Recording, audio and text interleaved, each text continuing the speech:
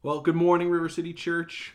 Glad to get to be with you again this morning through the power of the internet, even though we're not able to be together in person. And I just want to let you know I've been praying for you this week that God would be meeting you in whatever situations and circumstances you find yourselves going through, and that He'd be empowering you to live each day trusting Him and relying on Him. So not only that you'd be able to experience the peace that He offers, but also that you'd be able to point others towards that peace as well.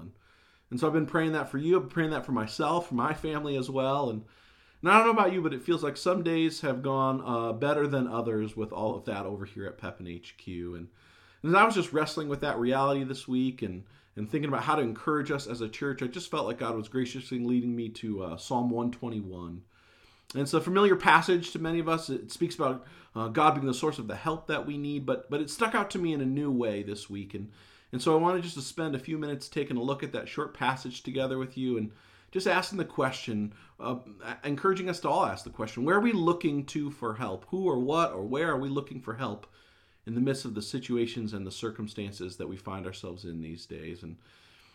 And just ask the question, is that God or is that something else? And so to that end, let's pray and then let's dive into Psalm 121 together this morning. God, we just come to before you this morning, and we just really say that we need you. We need you to lead us and guide us in our lives each day. We need you to help us to hear from you this morning and to hear from your word. And so we just ask humbly that your word would speak to us, that you would speak to us through it this morning, and that it would be a good word that soothes our souls, a good word that challenges us, that helps us. And God, we need you, and we need you to speak to us through your word. And so we pray that you would this morning. We love you, God. Thanks that you've loved us and given us your word so that we would know you. Help us to know you more this morning. Amen. Amen. Well, we're going to be taking a look at Psalm 121 together, just 8 short verses. Reads this way. I lift my eyes up to the mountains. Where does my help come from? My help comes from the Lord, the maker of heaven and earth. And he will not let your foot slip. He who watches over you will not slumber. Indeed, he who watches over Israel will neither slumber nor sleep.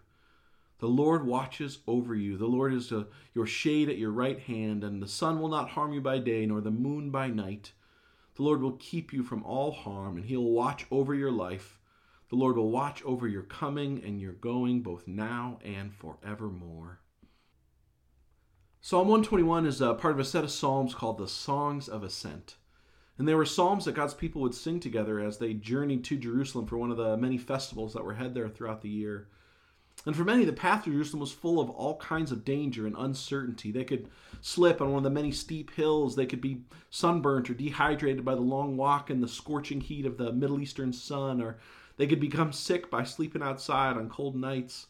They could be harmed by robbers or bandits because the roads weren't well guarded.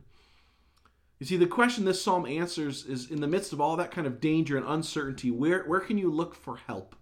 Where can you look to for safety and security and peace?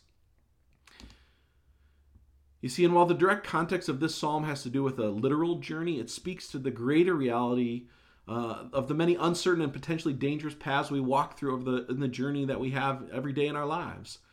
Not unlike the situation that we face in our world today, which is full of uncertainty and danger. And yet this psalm points us to the one place that we can find the help we need for every road that we walk down. Verse 1 begins, I lift my eyes to the mountains. Where does my help come from? My help comes from the Lord. He's the maker of heaven and earth. Like we talked about last week, God's sovereign. He's in control. Every threat that arises, every journey that is made, it's made in a world that God made and one that he rules supreme in. Again, that doesn't mean that God causes harm or evil, but it does mean that nothing happens without God knowing it, without him allowing it. But the psalm doesn't just remind us that God is all-powerful, it reminds us that he watches over us. 6 times the passage says that he keeps us or he watches over us. Verse 3 and 4 tells us that he doesn't sleep, that he doesn't slumber.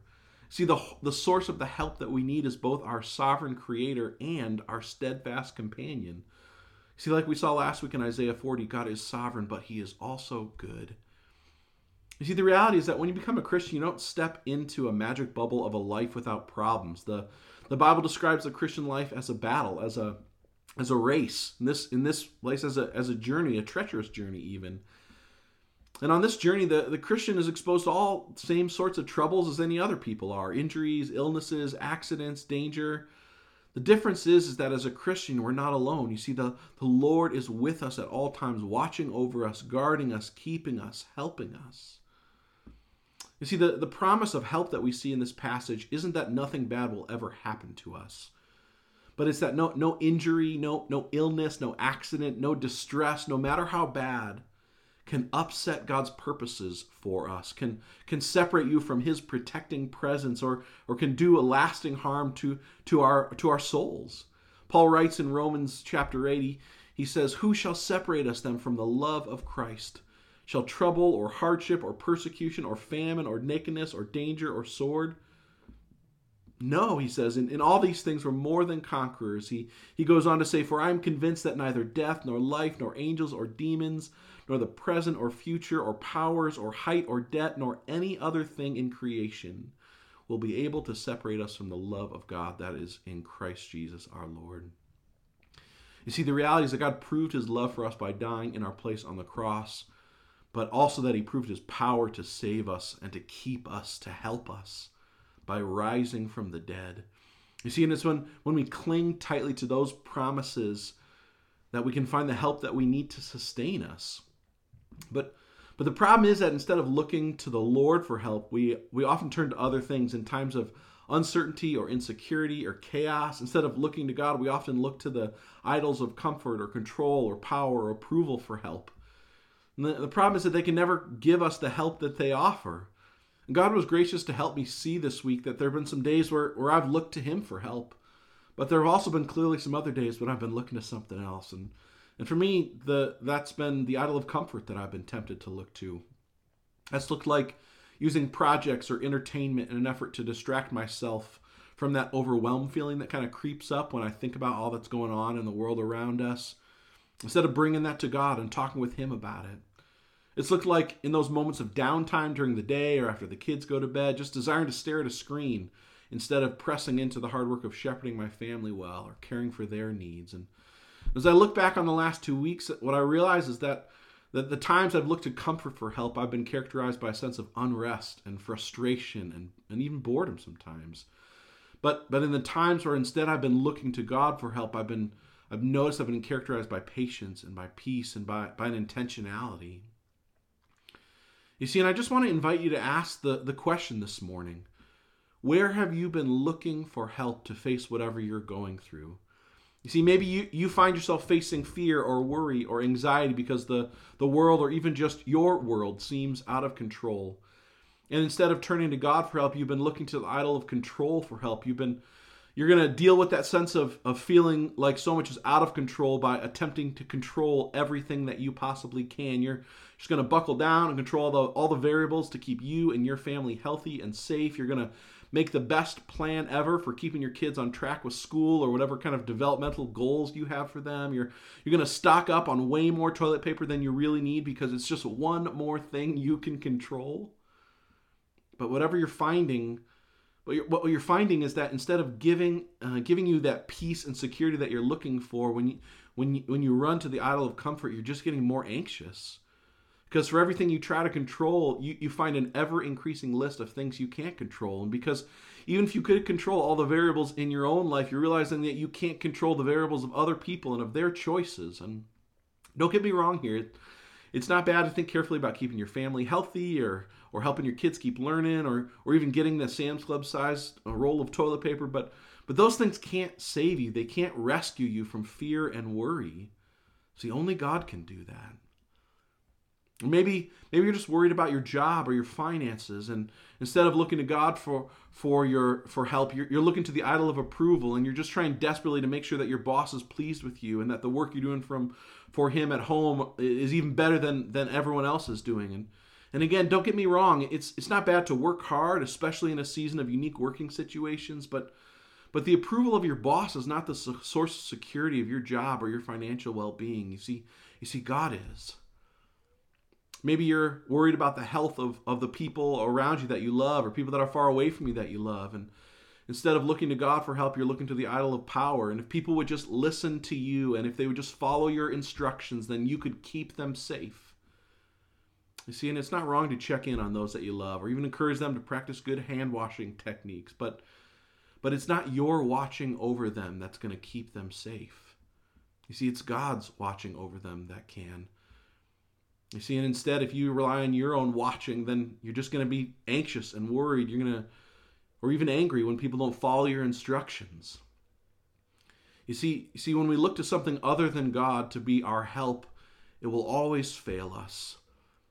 You see, the author of this psalm, he was on a journey. He was contemplating where he could look for help along the way, where he could look for safety and security in the midst of uncertainty and danger. And he looks up and he sees the mountains. He sees them as pictures of security and stability, but it's not the mountains themselves that can offer him help. It's the creator of the mountains themselves. And I want to encourage you this morning.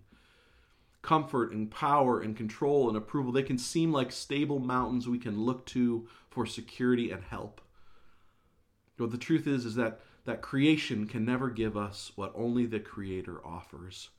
You see, only God has the help that we need. In this psalm, it reminds us that He offers it to us. That the God who is sovereign and good, the Creator and ruler of all things, He has the help that we need. And so I want to invite you this morning to ask the question, where are you looking for help? And so that you might be able to choose to turn to Him to look for the help that you need. And so that, let's pray.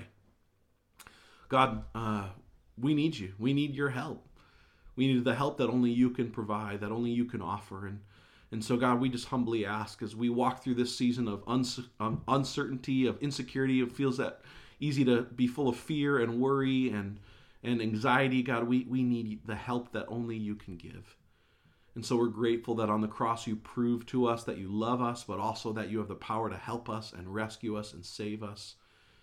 And so, God, we pray that you'd help us to turn to you. Help us to see the lie of comfort and approval and power and control as places that offer security but really can't give it to us. God, instead, you're the one place we can run to for help. Thanks that the help that you offer is exactly what we need, and that you offer it to us, God. That you give it to us. That you willingly lay it before us if we would come to you. And so, God, help us to look to you, the source of our help, the Creator of the heavens and the earth. God, we need you. Help us to look to you. Amen.